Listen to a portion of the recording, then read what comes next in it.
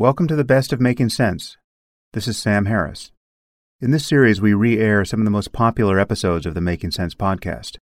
These are conversations that we think you'll find just as relevant today as when they were originally released.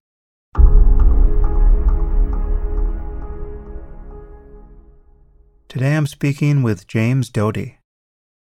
James is a professor of neurosurgery at Stanford University and the director of the Center for Compassion and Altruism Research and Education. He is also a philanthropist who has funded health clinics throughout the world and has endowed scholarships and chairs at multiple universities. And he also serves on the board of a number of nonprofits. And as you'll hear, he has a very unusual background. He grew up in real poverty and faced a number of challenges and seemed by no means guaranteed to succeed in life. But as you can hear, he has accomplished quite a lot. So we talk about how he did that and how we might better understand and facilitate the human capacity to overcome obstacles and bring more compassion into our lives and to generally make the world a better place. And now I bring you James Doty.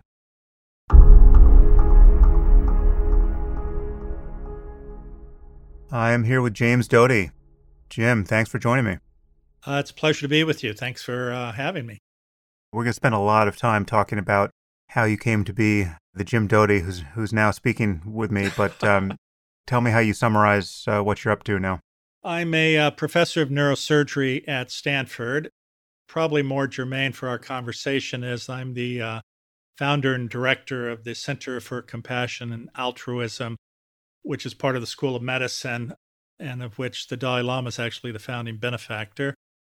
And I'm also an inventor and entrepreneur and philanthropist at times.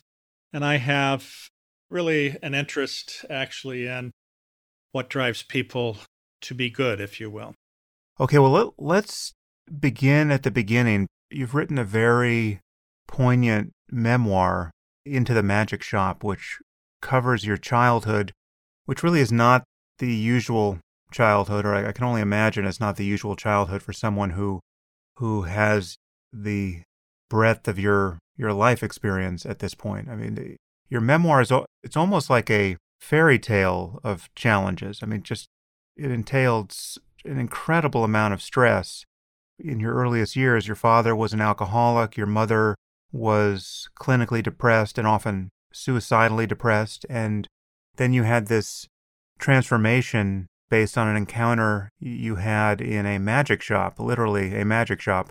So let's talk about how you began this journey of yours in life. How would you describe your childhood and what happened in the magic shop? Sure. Well, of course, when a child grows up in poverty with a father who's an alcoholic, a mother who's had a stroke, partially paralyzed, clinically depressed, the big factor is that in some ways you're in a war zone all the time because you never know what's going to happen. You know, I wouldn't know whether my father was going to not come home or come home drunk, or whether I would come in from school and my mother would be passed out from an overdose and I would have to call an ambulance. So, of course, when you grow up in that type of an environment, it's quite chaotic. And as you know, there's something called adverse childhood experiences. And this is essentially a technique where you sort of collect these events that a child lives with growing up: poverty, drug and alcohol abuse, mental illness, etc. And the higher the number, the less likely that child is going to, if you will, succeed by societal norms, and more likely that the child themselves will have drug and alcohol abuse and mental illness and a variety of other obvious negative events happen in their life. And at the age of 12, I was filled with hopelessness, despair, anger, and obviously it was affecting me. And in fact, I was becoming a juvenile delinquent. And I had an interest in magic. And what would happen is when an event would happen at home that was not particularly pleasant, I would get on my Stingray bike and ride as far away as possible. And on one of those adventures, I happened by a strip mall, and at the strip mall was a magic store, which I went into. And the thing was that when I walked in, of course, my interest was in magic in the store. And there was a woman sitting there who had long flowing gray hair and her glasses on the tip of her nose and a chain around her glasses reading a paperback. And she looked up at me, and she had this really extraordinarily radiant smile. And I asked her about the magic that I was interested in. And she said, well, I don't know anything about this. This is my son's store. I'm just here for the summer. But this led us really to a conversation that ended up being quite deep, and one, frankly, which I wasn't used to. And the reason the conversation happened was because this is a person who made me feel psychologically safe. I wasn't fearful of her. I wasn't fearful that I was being judged. And she actually spoke to me as if I was an equal and that my opinion actually meant something, which for a child from my background was somewhat unusual.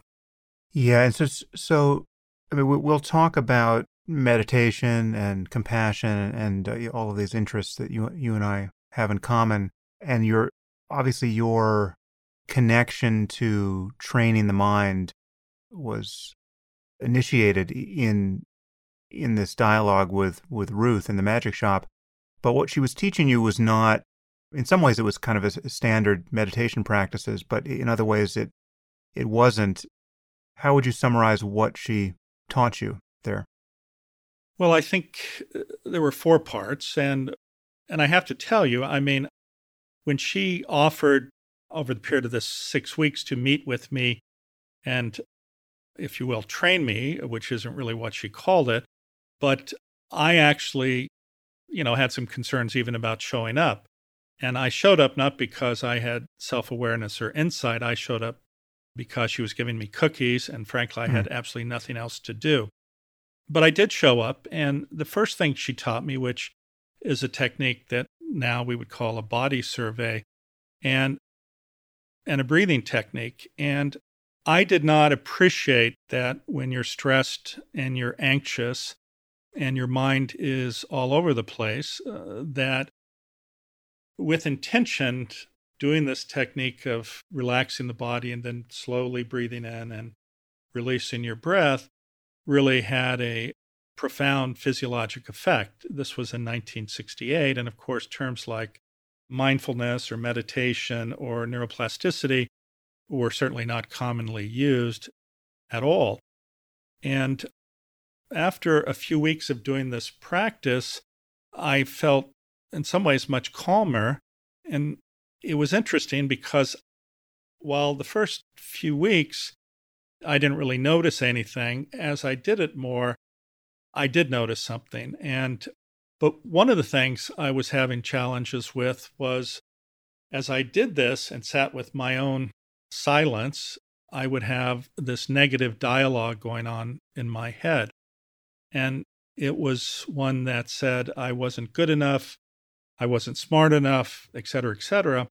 And what she explained to me was that dialogue was not truth, and that negative commentary, if you will, sticks to us because they're the things that potentially put us at risk. And that, in fact, that negative commentary could be changed.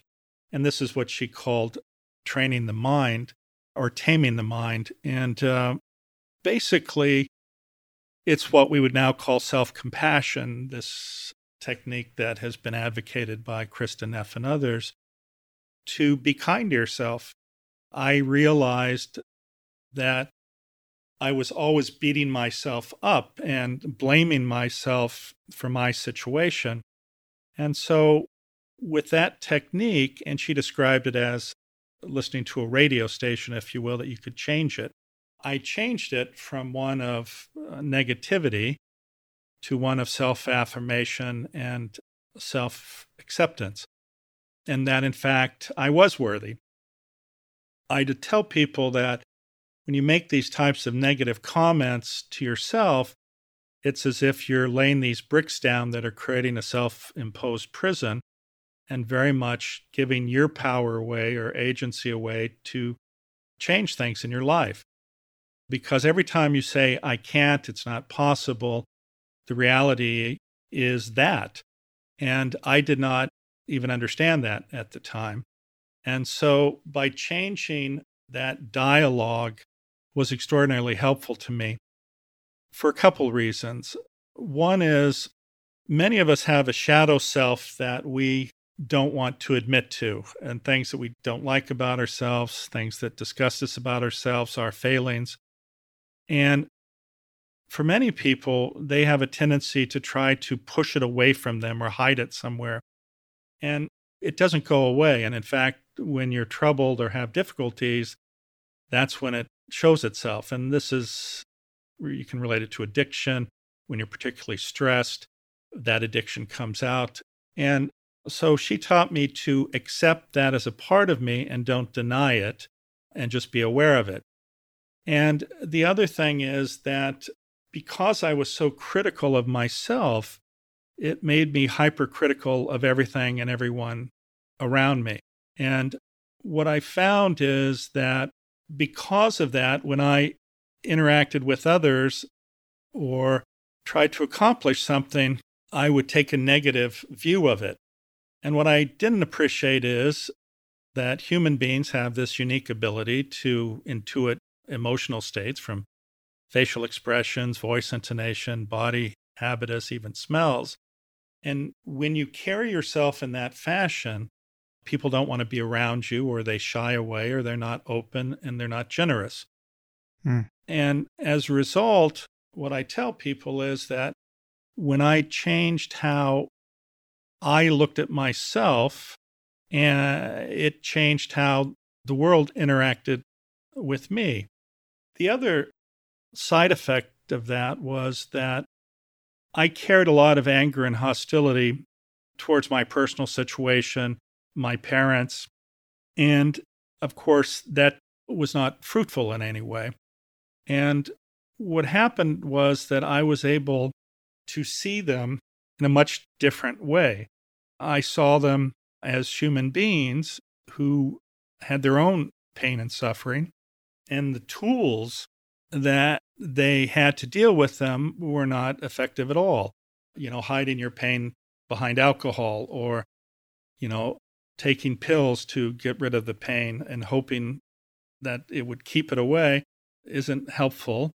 And I, in some ways, forgave them and accepted the situation, not trying to hope the situation would be different.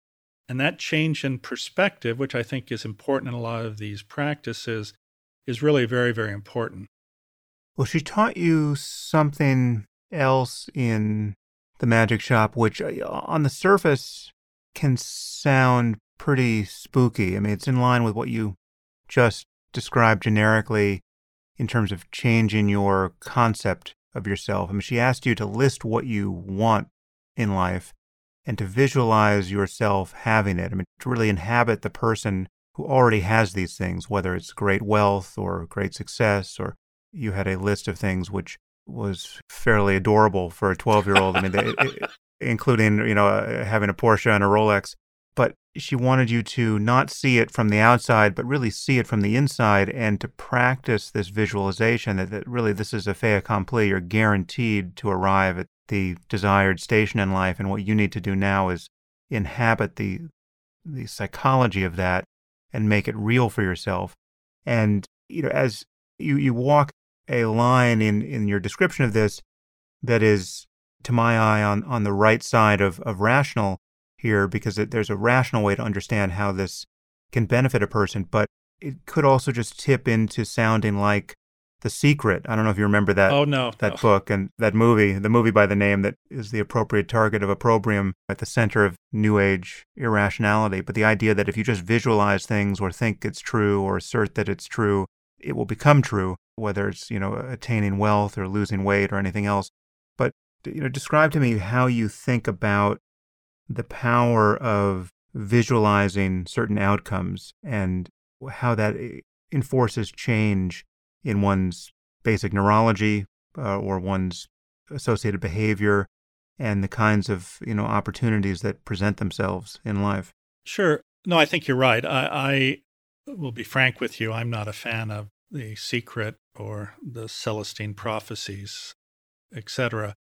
I don't believe that there's a magic external power and we just need to tap into it and everything will be wonderful.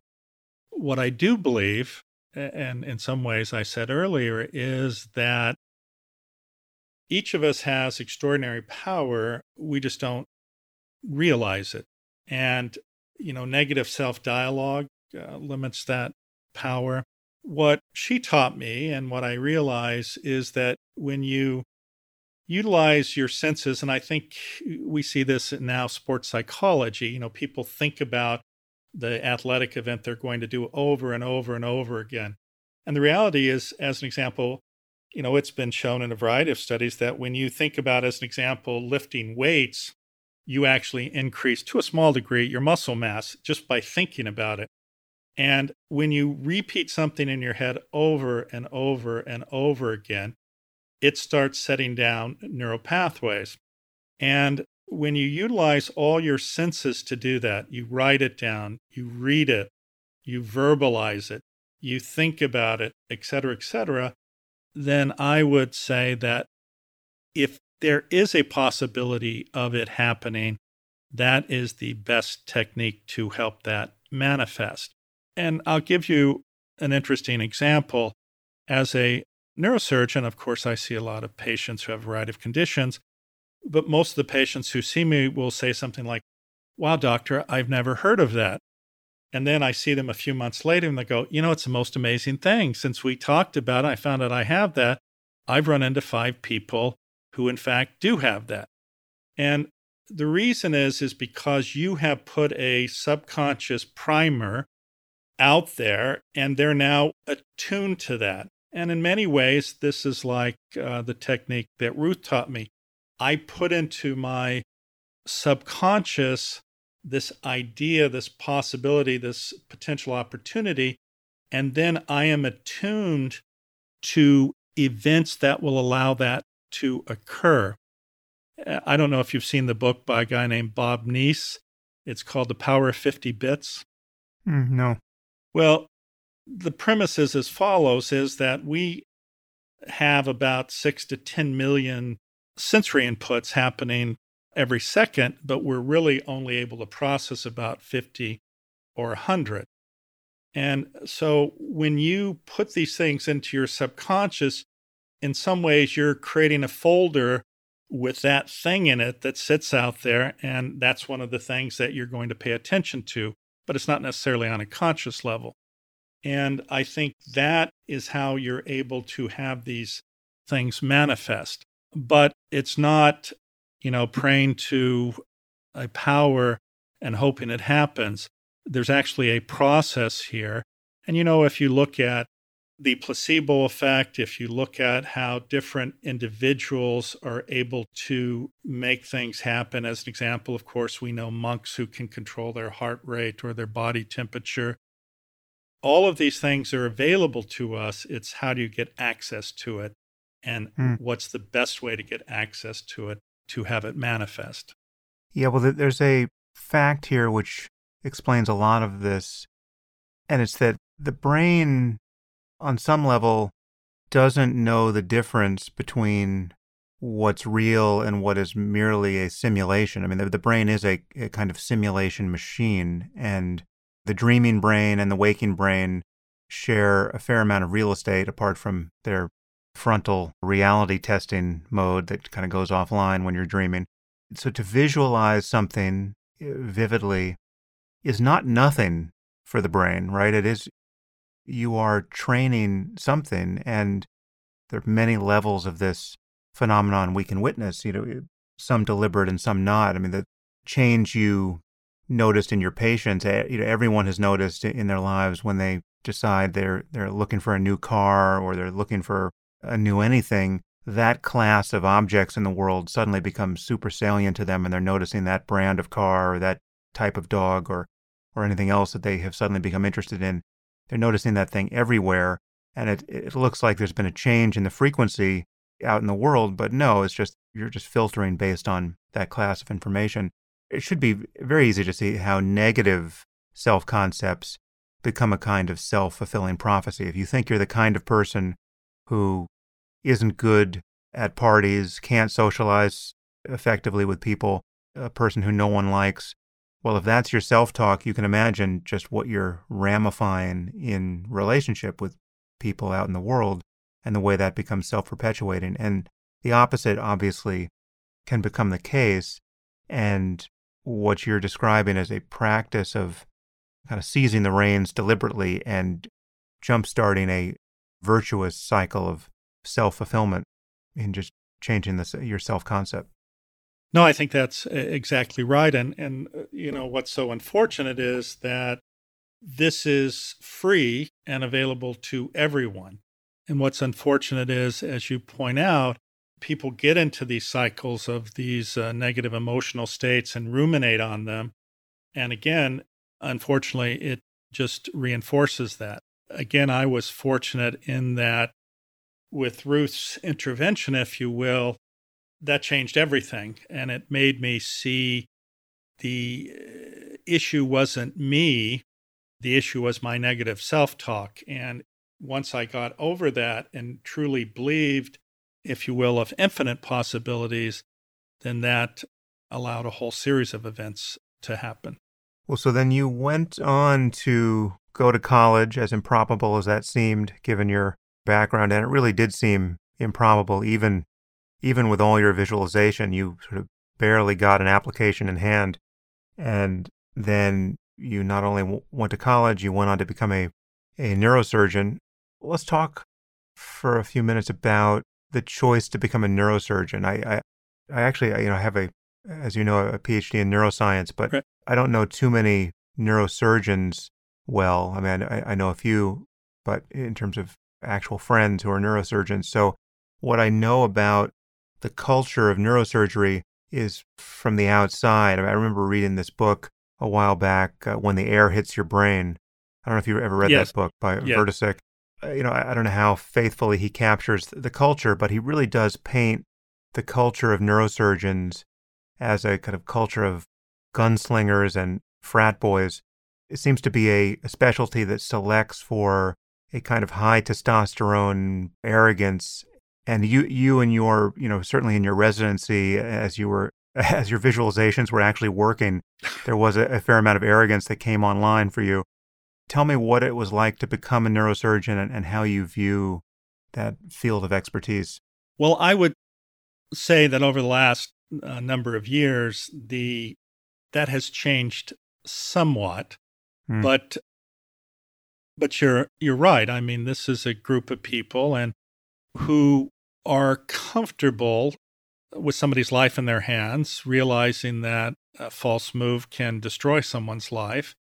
And with that power in some ways, for many people comes a sense of arrogance and a belief of infallibility. And so, of course, the system selects for those types of people.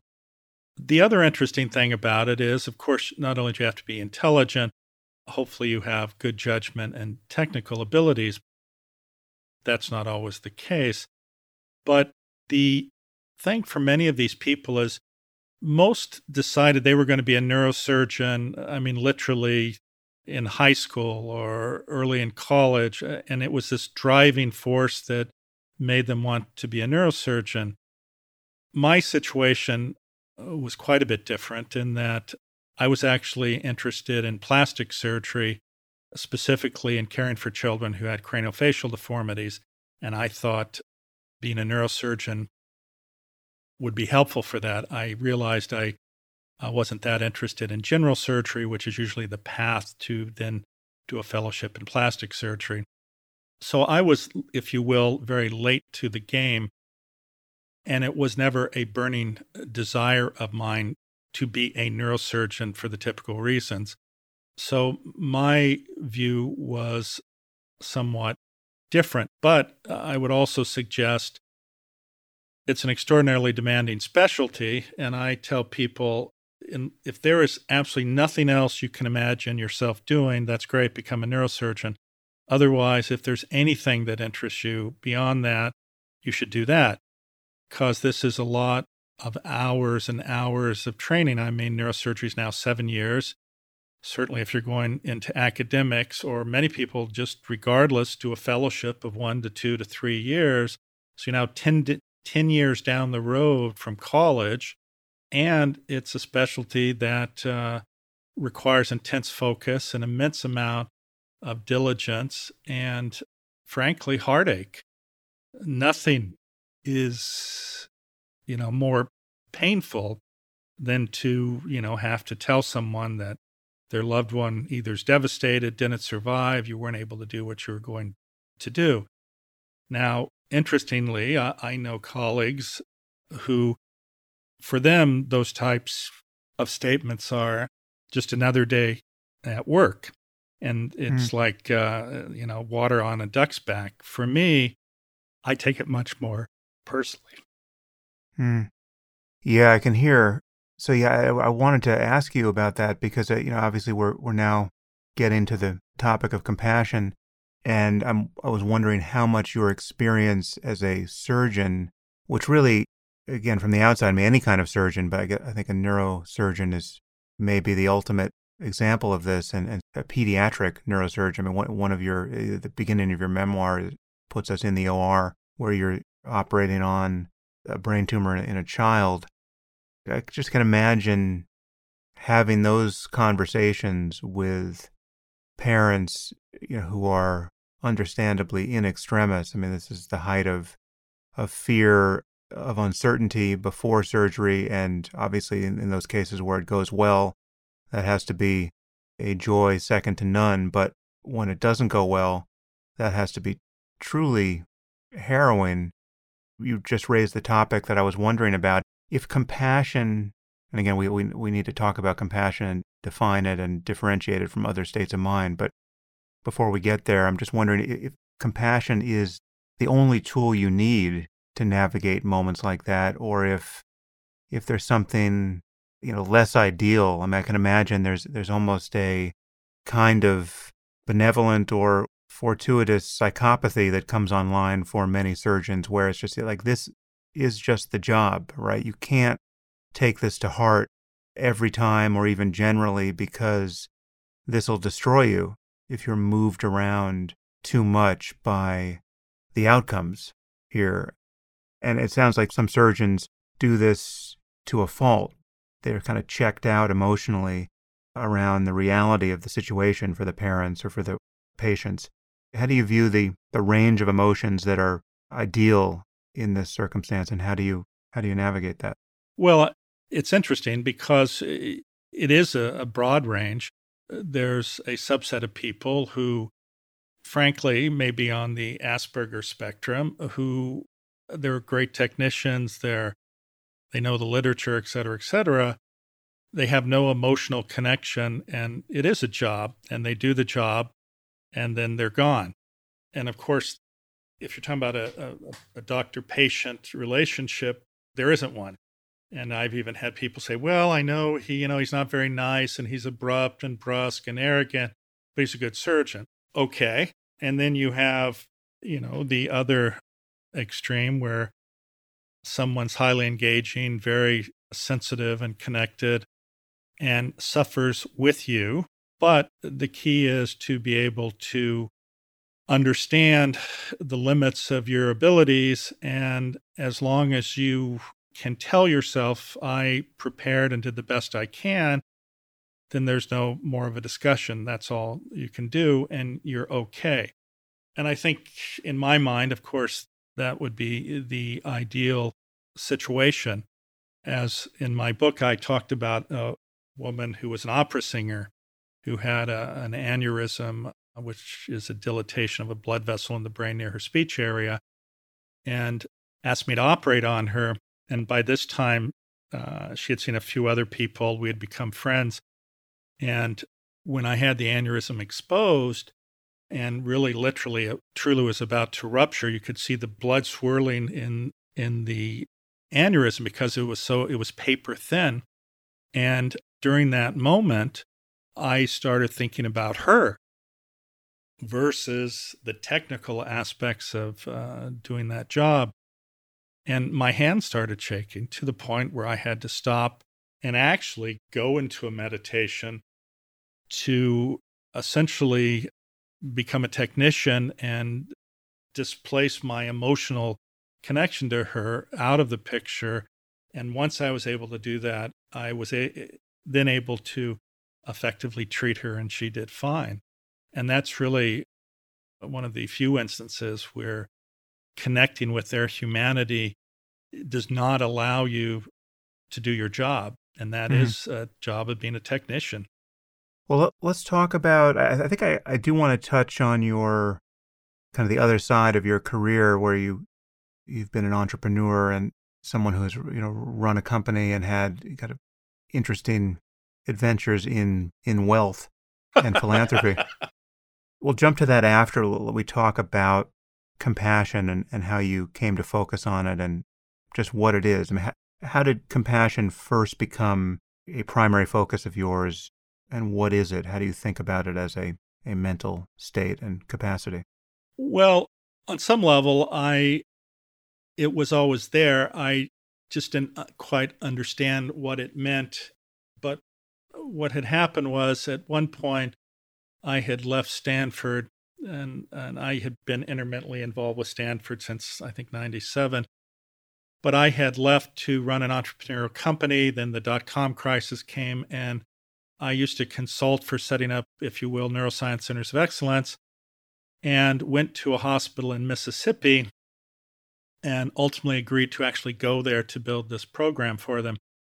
But during that time, I had an experience with a child who was not cared for adequately, and as a result had an infection in his brain and an abscess, and his parents waited too long to bring him in, and he, even with my best efforts, he died. But it put me into a period of reflection about all of these things, and when I went back to Stanford, I decided to explore this a little more and try to understand it. And interestingly, when I initially talked to my colleagues at Stanford in psychology and neuroscience, actually, I was told that the academic exploration of compassion was a dead end, and that if anyone made that the center of their academic endeavors, they were not going to go very far.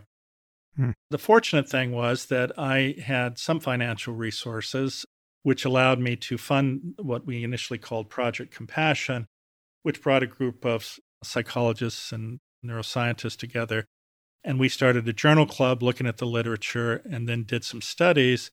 And really, it was evident that actually these practices, or if you will, the nature of compassion was quite profound in regard to how it affects your emotional state, how it can affect your physiology, and a whole variety of both brain and peripheral physiology measures. And this led to the creation ultimately of a compassion cultivation training program, which we did some studies on, and also I think led to some interesting studies. And then, of course, over time, and I think if you look over the last 12 to 15 years, this idea of the importance of compassion combined with our already significant interest in mindfulness practices really is one of the things that are at the forefront. I mean, years and years ago when we started this, you would talk about compassion, and for many people it was completely poo-pooed, especially by the corporate community, because it's looked as a form of weakness. People run over you if you're too nice, if you're compassionate. And I think now people recognize that it is in fact extraordinarily powerful.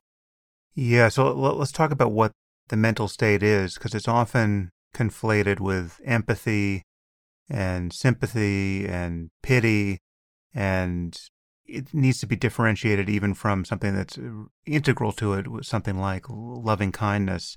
It also gets operationalized differently in different studies, so that the neuroscience, as far as I can tell, is still a little fuzzy because some studies, they're done in irreconcilable ways. I mean, some ask people just to generate the state of loving kindness, essentially, without any stimuli, and then some present subjects with images of human suffering to which they respond. And so I think that, at least in my view, the generic definition of compassion is loving kindness in the presence of suffering, where human suffering or animal suffering is taken as its object, and it includes this desire, this motivation to alleviate the suffering of others.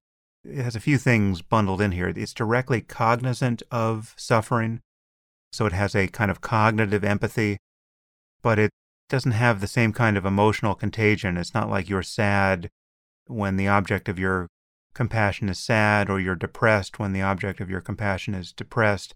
It's a highly pro-social and even positive emotion. I mean, it's not morbid. It's not a state of collapse. You're not feeling diminished psychologically by proximity to the suffering of others.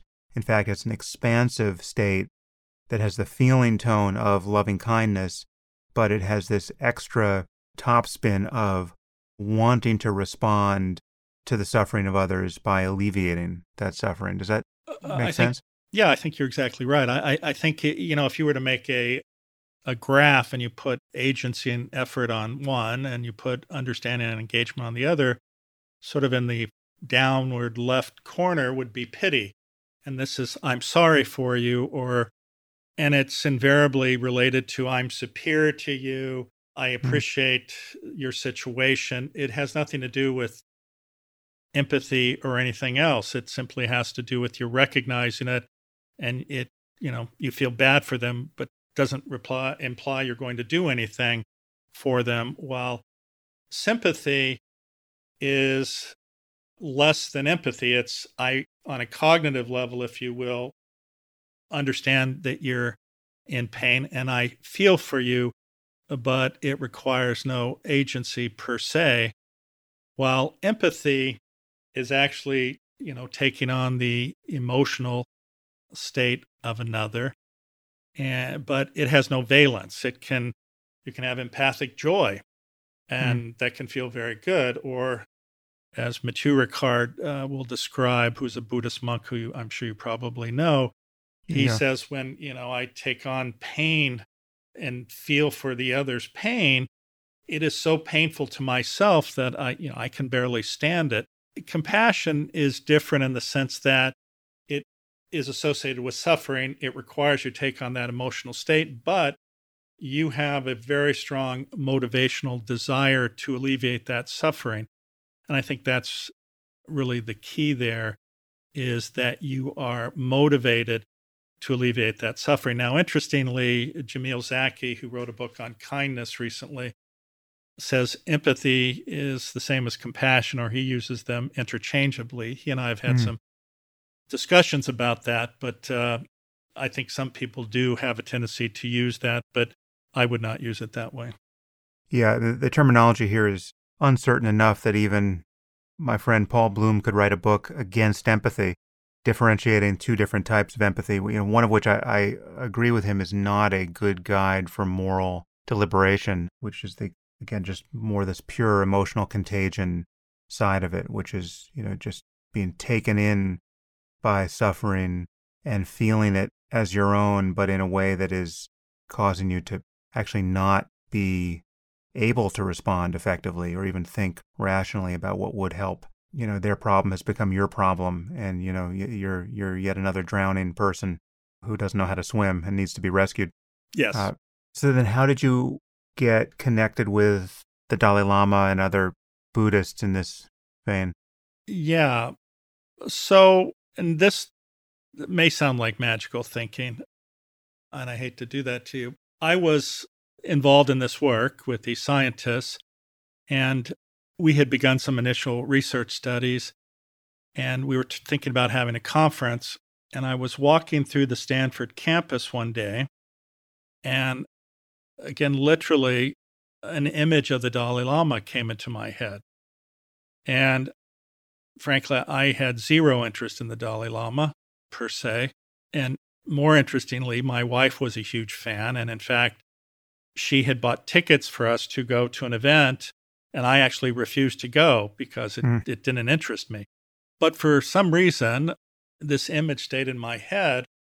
And I decided that it would be good to invite the Dalai Lama to this conference that we were thinking about doing. And he had been at Stanford once previously discussing addiction and craving.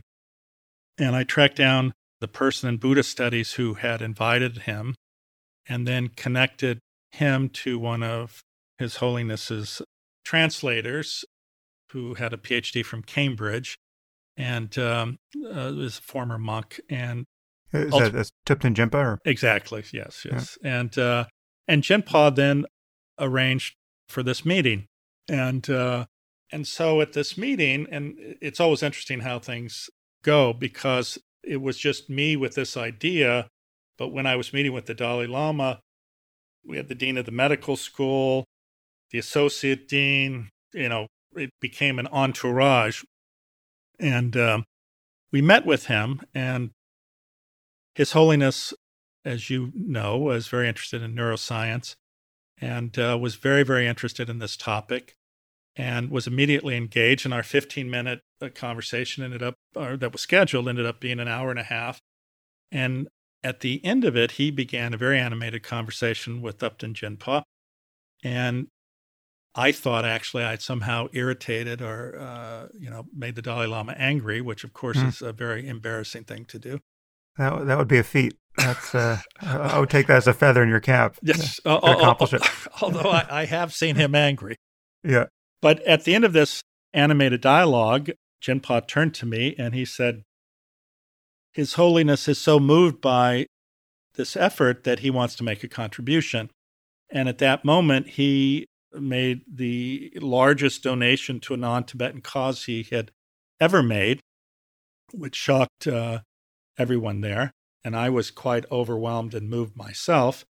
And then shortly thereafter, 2 other individuals made significant donations, and that actually created the center.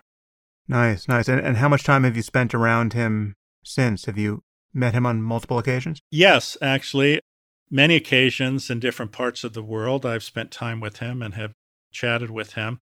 Ultimately, I also became chairman of the Dalai Lama Foundation for several years. So I was fairly involved with him. And it's interesting because we're talking about emotional states. I can understand why people want to be near him. And in some ways, it's like what Ruth offered me, which is unconditional acceptance and love without qualification. And very few people actually give that out in an interaction with them.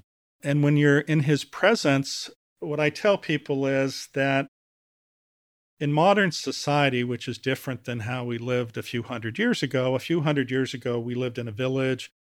We typically had multi-generations in the village. Everyone knew you from the time you were a child to growing up. You didn't move away. You had an incredible support system. You had a community. And that community is extraordinarily important to your mental and physical health, I think. And in modern society, we don't have that at all. You don't have your parents around, you don't have your siblings, you don't have loved ones in proximity. And so as a result, we have a tendency to create these shields that we carry around, which are the ones that say, I'm this, I'm that, I've accomplished this, et cetera, et cetera, et cetera. But there's no true authenticity that is ever released. And when you're with somebody like the Dalai Lama, you know immediately that you are unconditionally accepted and loved. And it's really quite profound because when that happens, it's almost as if this weight is lifted off of you and this natural joy and exuberance about being alive in some ways is released. And so I think, when you look at people who strive to be near these types of individuals, you can perfectly understand why. Yeah, it is still somewhat mysterious to explain, but it is it's a genuine phenomenon. I mean, I have spent a lot of time with great meditation masters, and I spent some considerable time, albeit briefly focused over the course of a month, with the Dalai Lama. I met him on a number of occasions, but I strangely got to be one of his bodyguards for a trip through France. So he was on a kind of a teaching tour of France, and for whatever reason, I got to be part of the Buddhist retinue that was the buffer between the real security guards. When he's in France, or at least at that point, he got their version of Secret Service protection, something he did not get in the United States.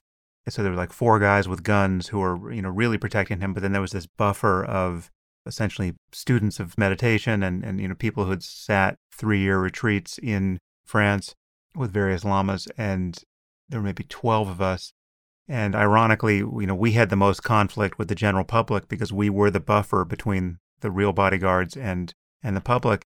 It was a surreal experience to walk into a room more or less continually focused on what could go wrong, who was untrustworthy, just basically radiating bad vibes of suspicion everywhere. And to have over your shoulder the Dalai Lama beaming unconditional acceptance and love and just general ease. And I must say, it was a bad job.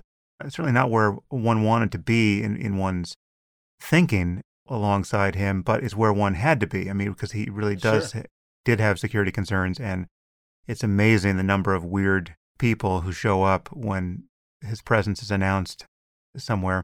But it gave me a chance to spend some time with him and see what he was like again and again and again, mingling with strangers of all sorts. And yeah, he's a very impressive person in that way.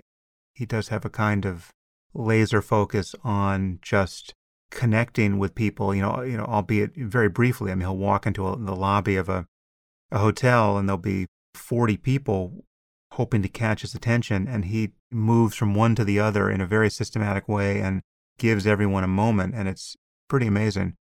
I think that's absolutely right, and it shows you how he is absolutely in the present moment. And what's interesting, though, is I would add a couple things, and not to imply that this is an act in any way, but, when he's on stage and he's the Dalai Lama for so many people, he does sort of emote this feeling of unconditional love. But that being said, he's also absolutely focused and present and attending. And it's sort of interesting to watch that, the power of that. And the other aspect of it is that I've been fortunate, because of the work that I've done, to meet a number of spiritual and religious leaders, whether it's Amma, the hugging saint. I don't know if you know her at all. Yeah, or Sri Sri Ravi Shankar, or Sadhguru, or Radhanath Swami, or a litany of these people. And the vast majority of them also have this sort of presence like that, where they lift you beyond yourself, and you feel that the potential is, for you to embrace this and to become better. And I think that's a wonderful ability these individuals have. The other thing I would comment, though, is that because people say to me, I don't understand how you're not a follower of theirs, yet for whatever reason, these people seem to embrace you. And what I tell people is that these people can intuit someone's agenda, if you will, in a microsecond. And it's not about the dogma of their religion. It's about, do you care? Do you love? Are you compassionate? Because that's what they're interested in. And while the dogma is one thing, these people, if you will, are above that dogma also in many ways, I think. Yeah, we should say there's an impressive framing effect here where once you've been told that someone is worthy of your attention and you grant your attention to them in this way, you're told this person is, a great saint, or this person just spent 20 years in a cave meditating, all of the hardware and software of projection gets tuned up, and it's very easy to contribute to the experience one is having in their presence. And obviously there's, you can flip that around. If your expectation is that somebody is a dangerous lunatic and he only thinks he's a saint, if that's the framing, well, then you'll have a different experience around them, presumably. But there's just no question that when you're talking about somebody who really is a great meditation master or someone who's just a supremely ethical person, that comes through, and charisma seems to kind of trivialize it, but there's a kind of charisma that comes through with many of these people, which can fairly bowl you over if you're at all available to notice it. Yeah, and I would say, as you point out, there is this aspect of priming, if you will, where, you are anticipating something and your brain then sort of creates the narrative. But the interesting thing about that, in some ways, it shows you how reframing situations changes everything. Yeah. I give an example of two individuals walk out of an office building into the rain. One individual and they're both wearing suits, ties, etc. One individual says, wow, the warmth of the rain, it reminds me of growing up and, how it nurtures life on earth and, creates this whole narrative about the power of rain, etc., right? They just go on and they're just happy because it's reminded them of good things in their lives. And you have another guy who walks out and it says, goddamn rain, I'm so pissed off. I'm supposed to be at a meeting. I'm going to be late. I have to get a cab. And, both of these individuals have experienced the identical event, yet how they process that event is dramatically different. And in some ways, that is our possibilities for being happy, frankly. Yeah, I mean, it really is the power of thought. On one level, it can sound spooky, but on another level, it's just obvious that virtually everything that differentiates us from our next of kin among the apes attests to the power of thinking, and it is what makes us human and determines more or less everything we do, everything we expect, everything we attempt, and we spend basically every waking moment having a conversation with ourselves about the nature of the world and our place in it. And for the most part, unless you learn to meditate or try to learn to meditate, you don't even notice that about yourself all too clearly. And yet it's still having its determinative effect moment by moment. No, I think that's right. And in some ways, though, I think meditation is a luxury for many people. If you are on the lowest level of Maslow's hierarchy and you're just trying to get food and survive, having the time and actually the ability to sit down and think about that is not a possibility for most people. And I think you have to be at a certain level, if you will, to be able to appreciate it. And I think the other side of it is that meditation is wonderful for a subset of people. The, I think, challenge, though, is that it's often an attempt, though, especially in the last many years, especially among corporations, is to take the ills of society, stress, anxiety, which are fundamentally structural issues that have been created oftentimes, and attempt to use this technique to get rid of problems that aren't inherently what that technique was necessarily made for. Does that make sense? Yeah. There's sort of a paradox lurking here, because I think meditation can really work even in emergencies and even for people who have no apparent advantages. I mean, like, if you look at the kinds of people who are wandering shoeless in the Himalayas doing nothing but practice meditation, sadhus, and traditionally it's not people who have actualized everything or acquired everything you could want in life and only then decide it's not enough and they become introspective. So it can be valuable at every point along the way. But yeah, it is just, in fact, true that we have personal and social problems that are born of bad systems, bad incentives, breakdowns in institutions. And for most people, most of the time, it seems, or in fact it is so, that there are so many problems that need to be solved before they have the free attention to even think about doing something like practicing meditation or exercising for their health, or, eating well. I mean, we have systemic societal emergencies to respond to, which perhaps we should talk about. I mean, this does connect to the topic of compassion. I mean, compassion is good for us personally. I mean, there's a positive physiology here which we could touch on, but it's also just, as an impulse, it is what society needs. If we're talking about the United States or the developed world generally, we're talking about societies that still show an impressive degree of inequality. I mean, this is something you know directly based on your childhood. And the desire to respond to that, leave aside what is, in fact, will be an effective response to that. I mean, that good people can disagree about what is effective, but the willingness to respond to it, the impulse to respond to it, the sense that there are unconscionable disparities in luck in this world.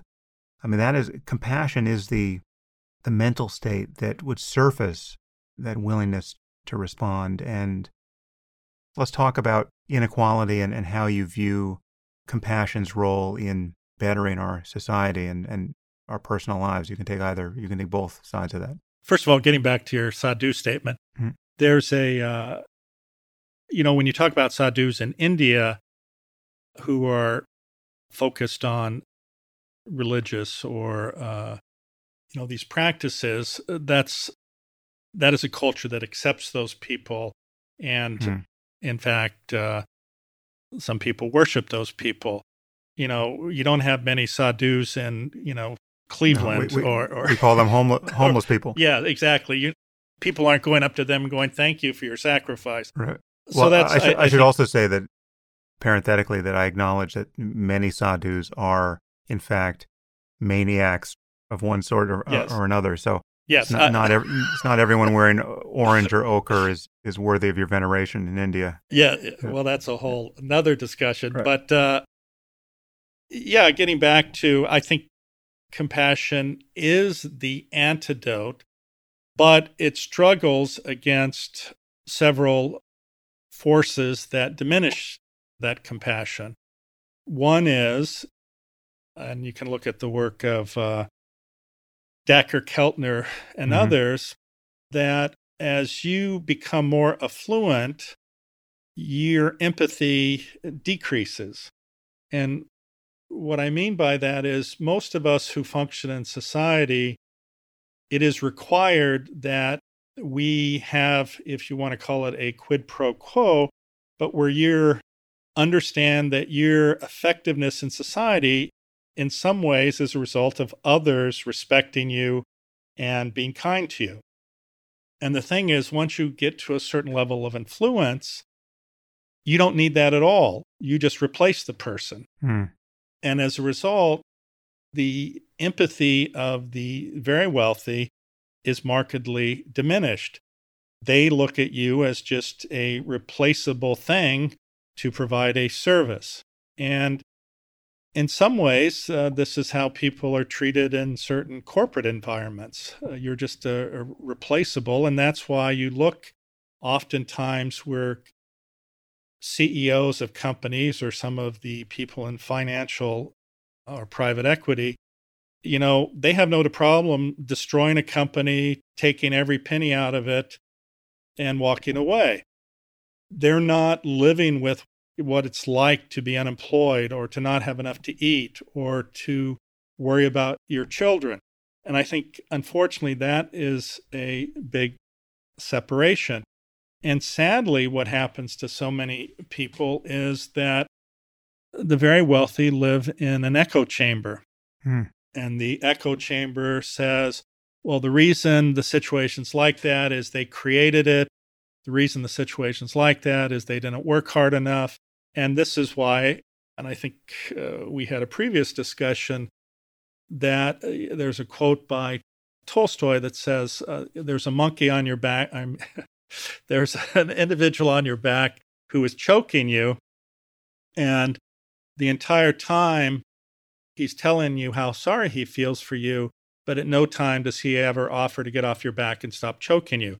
And what I mean by that is this type of self-interest by a subset of society won't change unless there's something, unfortunately, I think, that forces them to change. Now, it could be a self-realization that increasing income inequality is ultimately going to make their life very miserable at some point. But in general, I think it's a very big challenge. Don't get me wrong, there are individuals who do wonderful things and very wealthy people who've done extraordinary things to help others. But I would say a much larger percentage of people, frankly, it's self-interest, and it's self-interest to do enough where people won't protest enough. What I find interesting is over the last several decades, when America has been its most prosperous, we have not seen the significant improvement in people's lives. You know, we don't talk about a living wage. We talk about a minimum wage. We don't have health insurance for everyone. We don't have daycare. We don't have free education. Yet here, the working class who's really built this country is profoundly suffering, especially now in the face of this pandemic. Yet many in the billionaire class are only reaping in more and more massive profits.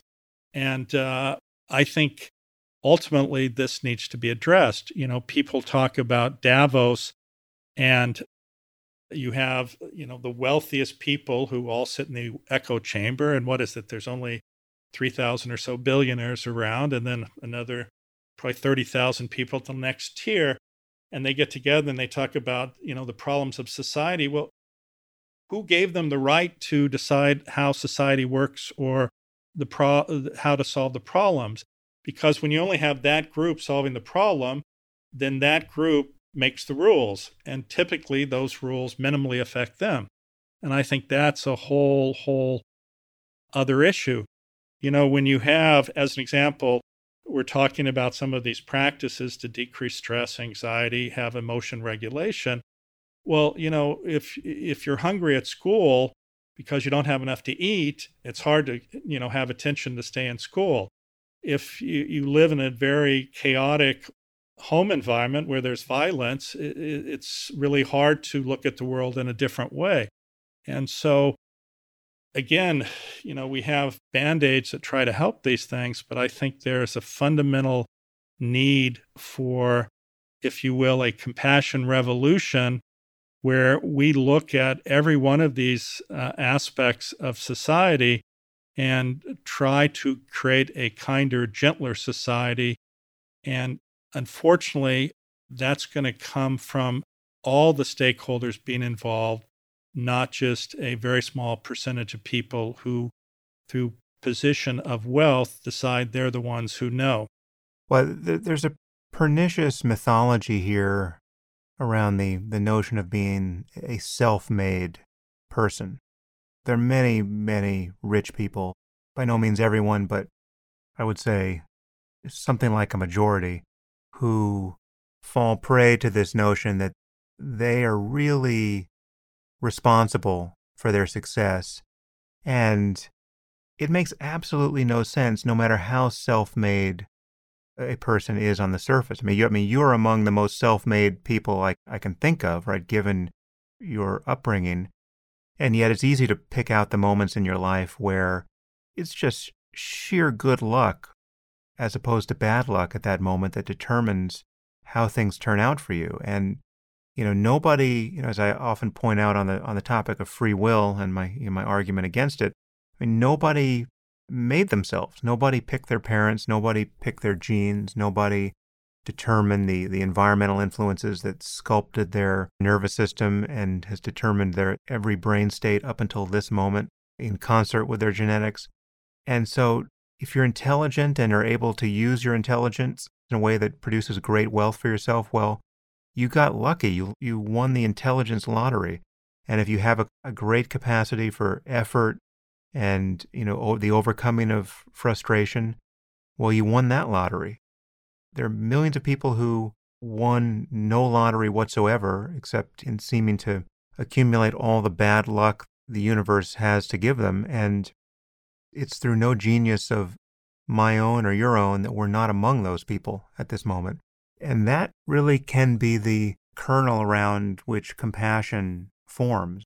No, I think you're exactly right. I have had the opportunity to sit at innumerable tech conferences here in Silicon Valley, and I cannot tell you the number of individuals in their 20s or early 30s who get up on stage, and basically that's what they say. They say, I did this all myself, I, and they forget that, number one, many of the things that have been successful or that they benefited from actually come from tax dollars that have supported them along the way. And two, there's not a single thing that I have done, and I'm sure you would agree you have done, that is not through the benefit, help, effort of other people. And this is the challenge here, is that these people actually believe this. And as you go down the rabbit hole of being a libertarian, or you talk to people who have that philosophy, or you look at the work of Ayn Rand and others, it's as if there's no other person that matters other than self-interest, yet they could not be who they are without all these other people. There's a great video that shows what it's like to have this type of inequality, where it shows people on a football field and they're going to race, to get to the finish line, and one guy starts basically at the 0-yard line, and there are all these obstacles set up. And, this is an Afro-American child in poverty. And then at the 99-yard line, there's a child who's grown up with wealth and every benefit. And then they say, go. Well, who's going to cross the finish line? And that's the problem, is this complete lack of understanding of how fortunate each of us is. And that, as you point out, it's not your fault, the family you were born into. They used to say about George Bush, he won the sperm lottery. And this is true of many people. As an example, I have a woman right now in the hospital who I operated on for a spine condition. And she grew up, again, parents uneducated. She's morbidly obese. She has diabetes. She has multiple health problems. And now she has problems in her spine. And none of this is her fault per se. And then you look at other people who have every advantage and, tout this as if, well, I'm self-made. And it's a very, very unfair comparison to make at all. And this is why being more compassionate, being more thoughtful about your benefits, what has helped you. And again, it's not to also be critical of the wealthy who, are in these positions. It's to try to help them recognize, though, how fortunate and how blessed they are to be in that position. And as a result, to have an obligation to be a benefit and service to others. You talk about compassion. It's interesting because so many of the extraordinarily wealthy people, because they live in this echo chamber, want to acquire the next thing to impress their friend. And whether it's a jet, a yacht, thinking that the emptiness that they feel inside that keeps gnawing at them is going to be filled by the acquisition of things. And we know when you're of service to others, when you give to others, when you care for others, it has a profound, profound positive effect on your physiology. It helps every aspect. It decreases your stress hormones. It decreases your inflammatory the creation of inflammatory proteins. It improves your cardiac function. All of these things by caring for another person, because as we evolved as a species, we could not survive without being cared for by our parents. Unlike other species who just swim off, it was absolute requirement that they cared for us. And when they cared for us, the benefit of those resources and energy is manifested by the release of oxytocin and these other hormones that give you a sense of pleasure and reward. And conversely, those who are benefiting, being cared for, if you will, they understand that that is important and they respond to that. And so, it's a process that has allowed us to survive as a species by caring for others. Even as we went into hunter and gatherer tribes, which was how we lived to the last 6,000 or 8,000 years, is when somebody in that small tribe had a problem, was not functioning, you reached out to them and cared for them because it put the tribe at risk. There are all these benefits of caring, compassion. Yeah, there's a head-heart connection here that is more than just New Age pablum.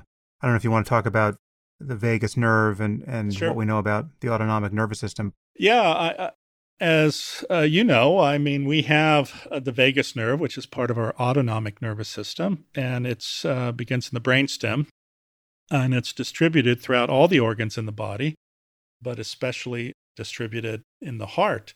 And it's a two-way street. It's not a one-way street. And in fact, we get feedback from these various organs in our body, and how we, again, perceive the world, how we respond to the world has a huge, huge effect on our physiology, as I quoted some of the findings from these types of behavior. I mean, there's some studies that show that being compassionate has more benefit than being at your ideal body weight or exercise. And that's not to say you don't do those things, you just be more compassionate. But my point is that shows you how profound the effect is of these types of behavior. And the other side of it, of course, is that you're just much more happy.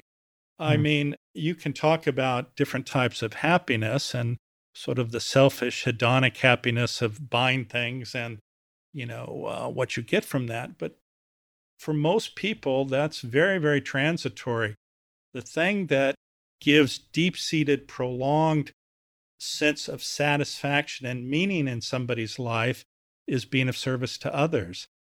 And I mean, that's just reality. So I want to ask you, Jim, just as a surgeon, as a doctor, what you think we should do and are going to do about our healthcare system in the United States, because there are many pain points and many aspects of our society that perversely leverage inequality, but you already referenced our failure to provide quality healthcare to everyone as a routine matter, even in a society as wealthy as ours. I don't know at what point this became obscene and masochistic, but I think we've reached that point, and COVID is not helping. What explains the fact that we spend more money on healthcare than any other society, and yet our outcomes are obviously not among the best? Maybe they're still among the best if you're rich and can shop around for your favorite surgeon, but what is the picture of healthcare in the U.S. now, and what do you think we should do about it? If you look at the top 10 industrialized countries in the world, the United States is dead last in terms of providing healthcare to its citizenry. And if you look at all the quadrants of efficacy and outcomes, we're typically in the third or fourth quadrant, meaning we're not doing well. And we have the most expensive healthcare per capita in the world and the highest level of dissatisfaction. And interestingly, the 9 other countries in the world, the top 10 industrialized countries in the world, actually offer if you will, socialized medicine. And it's fascinating to hear that, well, we couldn't do that in the United States. Well, of course we could do that in the United States, especially if you look at the cost. And we have no true public health system, at least one that's adequately organized. And that's one of the reasons we have the problems on some level with COVID, is because of a lack of or disorganized public health system. But getting back to the topic of healthcare, it gets back to this concept that we have of rugged individualism, in the sense that there's this perception that if you can't take care of yourself, it's your problem. You need to buy your healthcare because you have a job, et cetera, et cetera. The thing is that healthcare is absolute necessity if you're going to thrive in society. And it's ridiculous because so much money is spent in the United States on emergency care, which is exponentially more expensive than care in a timely fashion. As an example, the three biggest admitters into an emergency department are typically stroke, diabetes, and congestive heart failure. And these disproportionately affect poor people. And each of those admissions, which make up a huge percentage of people coming to emergency rooms, ends up costing hundreds of thousands of dollars, weeks in the hospital for the patient, versus if you actually gave the medication for free and gave them free care in a health clinic. The greatest source of bankruptcies in the United States is due to unpaid healthcare bills. I mean, every aspect of this is appalling. In fact, I had a patient recently who died, but before she died, she said, well, I was afraid to come in because I don't have health insurance and I knew it would affect my family. And, you hear these stories every day. So certainly, the other aspect is, if you look at how much is wasted on emergency care and what could be done to set up health clinics in the community, you're way, way ahead of the game in terms of dollars spent. The other problem is that we have a system where there are no restraints. As an example, at one time, there was as many MRI machines, I think, in San Francisco as in the entire UK, right? So you have this immense oversupply.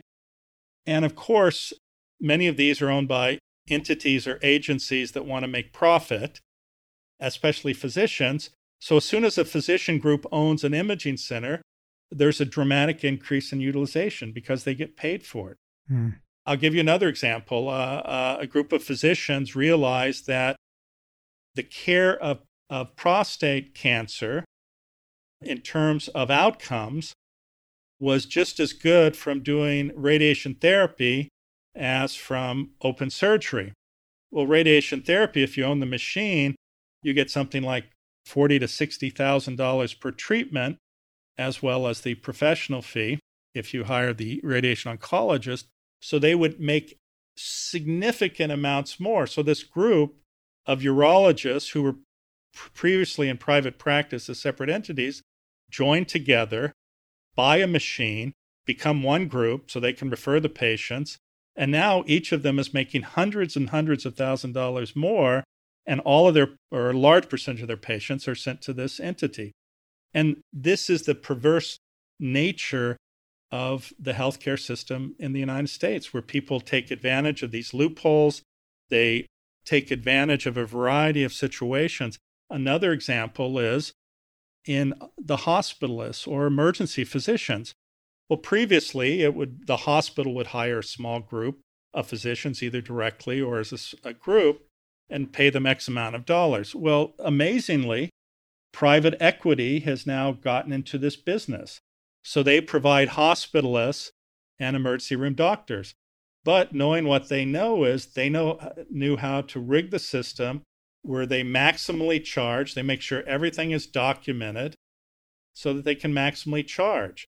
I mean, why would you think any private equity group would be interested in healthcare?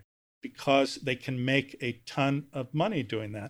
So you have to take away the advantage of making money on the illness of others, and that will, in and of itself, solve many of these problems. Now, you can look at the public health system in the UK and say, God, it's a mess. They're shutting down things. They don't have enough resources. That may be true.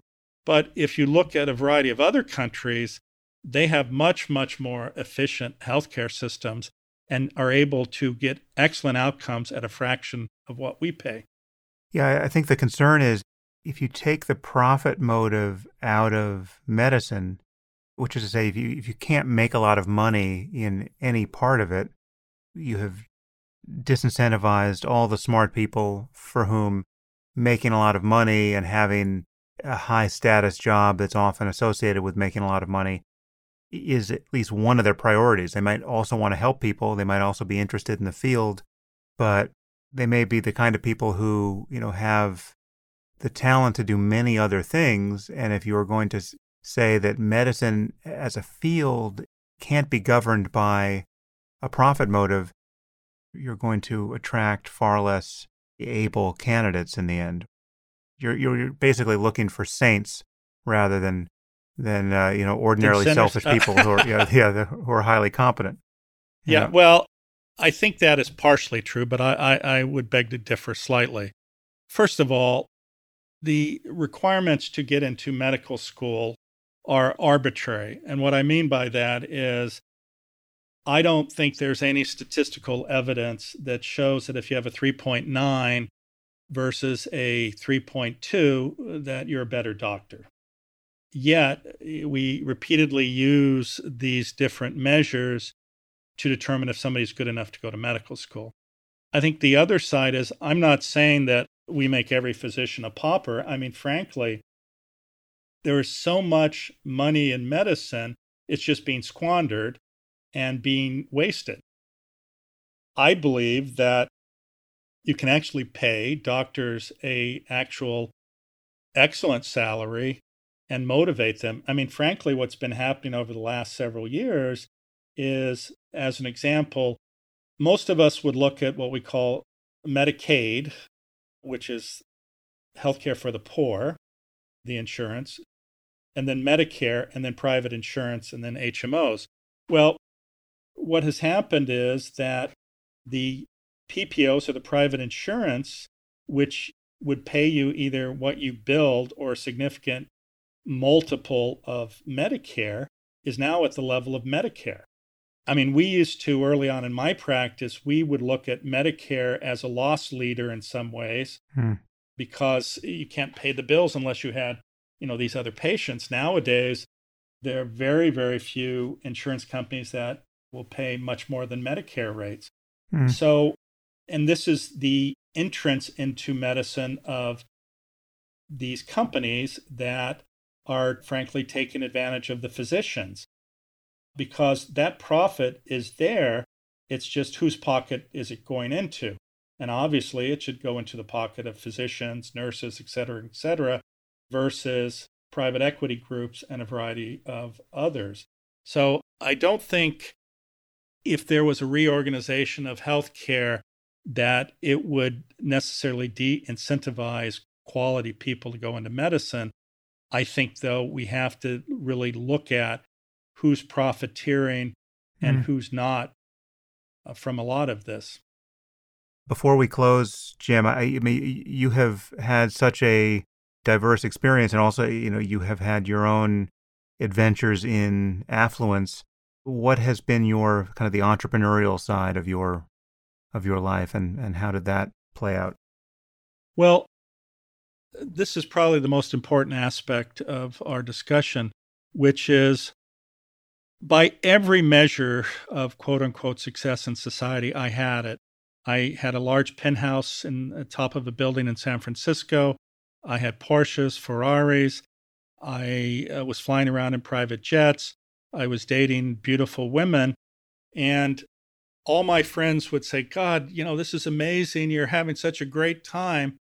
And I realized that actually I was miserable. In fact, I was more miserable than I had ever been in my entire life. Just to remind us, how did you get there? Because this is not the usual outcome of just becoming a neurosurgeon. What else did you do other than save people's lives to get to the penthouse and the Ferraris?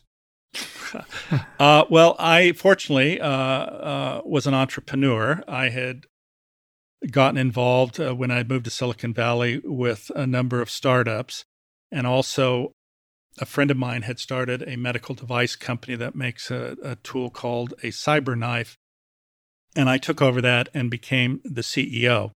And so from those various endeavors, I made a lot of money, and thus the penthouse, et cetera, et cetera. And here I am, I'm a neurosurgeon. I have, I'm in these different positions of power, if you will, and I was unhappy and miserable and alone.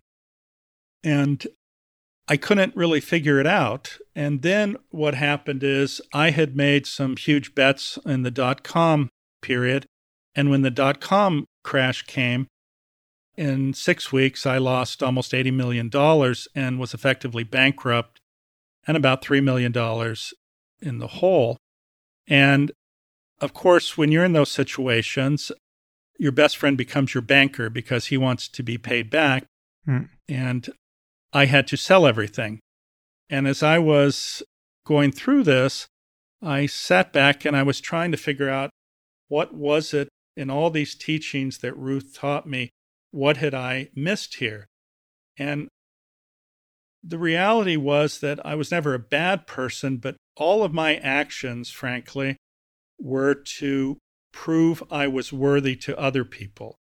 Whether it was the penthouse, the cars, all of these different things, it was about impressing other people and not about filling that emptiness that I had within myself. And I really had forgotten about that because the lessons I learned from Ruth, I was 12 and I didn't impart all of them. And I went through a period of self-reflection, and it turned out that I had actually made some donations to charity of the only stock that I had left, which was this Accuray stock. And as I was going through all my records to figure out what my assets were, but I had given that money away, I had thought. And my attorney, in conversation with him, actually confessed that they had never completed the paperwork for that. And in fact, if I chose, I could take all of that money back, which was about $30 million. And during this period of deep reflection, I ended up deciding to go ahead and go through with it, which was I ended up giving $30 million away to charity in the face of being effectively bankrupt. And I had just begun dating a woman who is now my wife at the time. And actually, the Wall Street Journal did this story about this, which is, of course, this incredible generosity. And my wife made a comment along the lines of, I don't mind him being philanthropic. I just wish he hadn't given everything away. Right. But the more important aspect of that story is what I tell people is here I was, I had everything, but ultimately I had nothing. When I gave everything away, I had everything. What I mean by that is that here I did not have this perception that I had this monkey on my back the whole time that was telling me I wasn't good enough, I wasn't smart enough. And by giving that away, it released me and liberated me, and I was free. And the extraordinary thing about that then is I could be me, whatever that was, without worrying about what other people thought. But what ultimately happened is giving that money away allowed me to do extraordinary things, set up health clinics around the world, create this center at Stanford, endow chairs and promote research at various universities. And in some ways, it was the most meaningful action I had ever done, not only to be of service to others, but to also free me from something that was a product of my own growing up. So ultimately, and also my wife married me. So all of these wonderful things happened. Well, it's an incredibly inspiring story and really quite amazing. You're an outlier in so many respects. And another amazing detail is that you literally have to go perform neurosurgery right now. So yes, you're a busy man, and I really appreciate the time you've taken to speak with me, Jim. Well, listen, thank you very much. It's always a pleasure, and I look forward, hopefully, to more conversations. Yeah, to be continued. Take care. Thanks again.